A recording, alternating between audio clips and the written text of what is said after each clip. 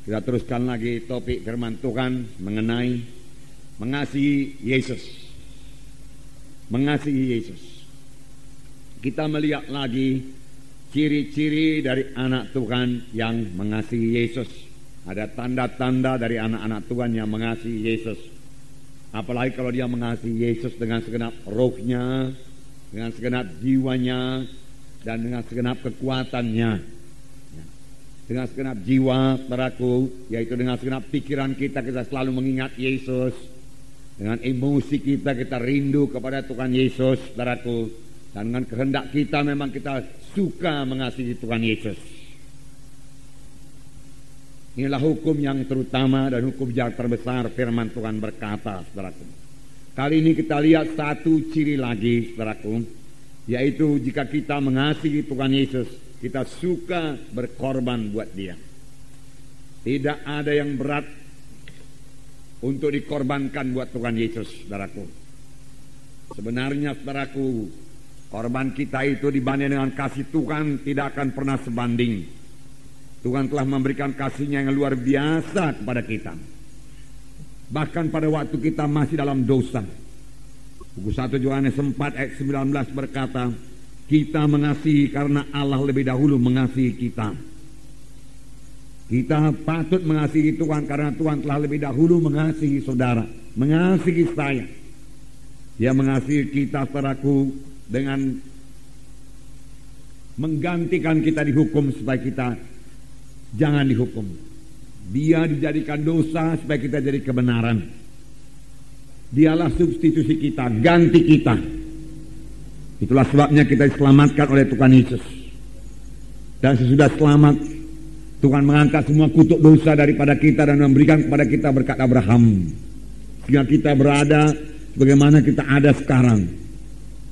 Saudaraku, kita patut mengasihi Tuhan kalau kita ingat dari mana kita dahulu diangkat oleh Tuhan, dari kematian rohani.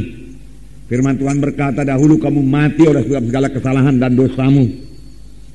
Kita berjalan dalam kegelapan, tidak ada iman, tidak ada pengharapan, tidak ada hidup. Inilah yang paling parah, tidak ada hidup yang kekal.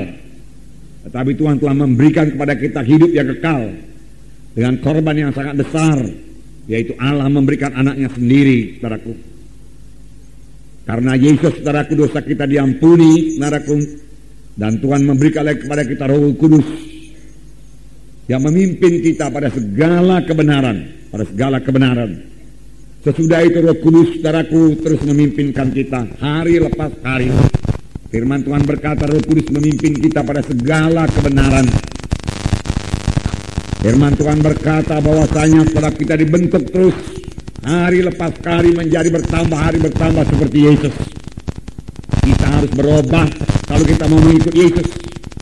Kita harus berubah dalam pemikiran kita kalau kita mau mengikut Yesus dan sampai kepada panggilan Tuhan Yesus. Kita harus berubah dalam karakter kita, tingkah laku kita kalau kita mau, saudaraku, memuridkan orang lain, saudaraku.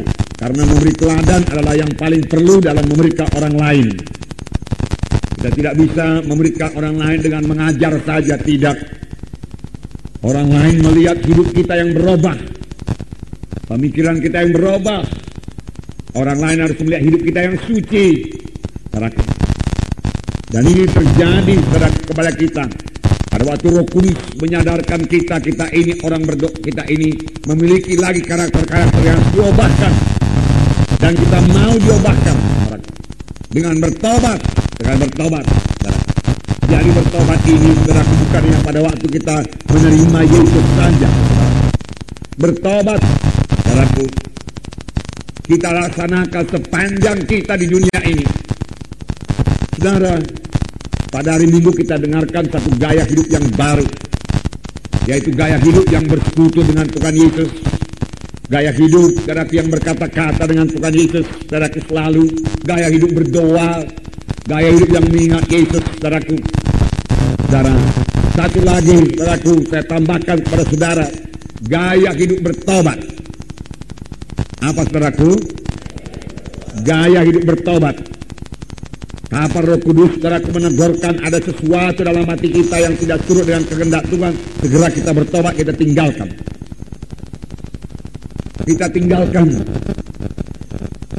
Bertobat bukan sekedar menyesal saja, menangis, saudaraku, tetapi tidak mau berubah.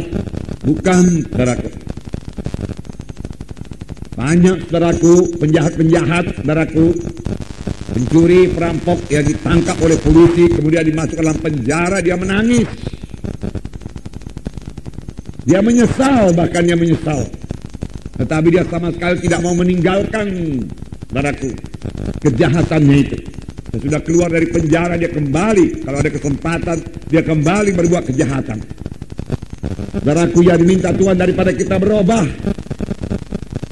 Berubah, itulah bertobat, supaya kita, saudaraku, bisa dibentuk menjadi sama seperti Yesus. Tanpa kita mau berubah, saudaraku, tanpa kita mau bertobat sungguh-sungguh, saudara, dan tidak akan sampai kepada maksud Tuhan. Dan kita tidak bisa memuridkan, saudaraku. Karena memuridkan, saudaraku, perlu teladan. Karena saudara tentunya di kelompok sel itu memuridkan, saudara. Memuridkan itu, saudara, tidak cukup dengan mengajar saja. Tapi orang harus dapat membaca hidup saudara. Transparan.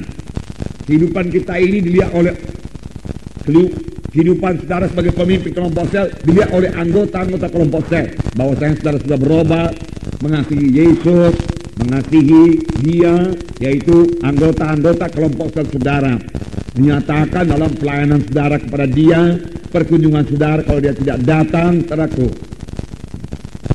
Di situ dia melihat saudara kedewasaan saudara, kasih saudara. Dan dia mau berubah menjadi seperti saudara. Dan kelak kalau dia sudah berubah, dia akan memberikan orang lain lagi. Demikian pemberitaan berjalan terus. Dari satu generasi rohani kepada generasi yang lain, saudara. Nah, jadi gaya hidup bertobat. Gaya hidup bertobat.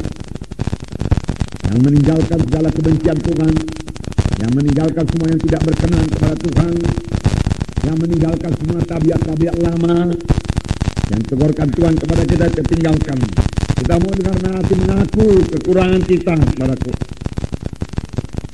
Kalau kita masih merasa diri kita benar, saudaraku, kita belum bisa bertobat. Kalau kita merasa diri kita lebih baik daripada yang lain, kita tidak bisa bertobat. Bertobatlah kamu sebab kerajaan surga sudah dekat. Di manakah Yohanes mengajar? Padang belantara, saudara baca. Dan orang-orang datang padang belantara untuk mengaku dosa dan bertobat dan dibaptis sungai Jordan. Saudara, dan ketika orang Farisi dan Saduki datang kepadanya, saudaraku, Yohanes Pembaptis berkata, keluarkanlah buah-buah yang berpadan dengan pertobatan. Karena orang Farisi ini orang yang sangat beragama. Dia mengatakan dirinya itu mematuhi hukum Taurat, tetapi buahnya tidak ada. Buah pertobatan tidak kelihatan. Namanya saja, saudaraku, beragama. Saudara, agama Kristen tidak menyelamatkan, saudaraku. Gereja, saudaraku, tidak menyelamatkan. Yang menyelamatkan yaitu Tuhan Yesus. Amin, saudara. Siapa yang memiliki Yesus, saudaraku, percaya kepada Tuhan Yesus, dia akan diselamatkan. Dia beroleh hidup yang kekal.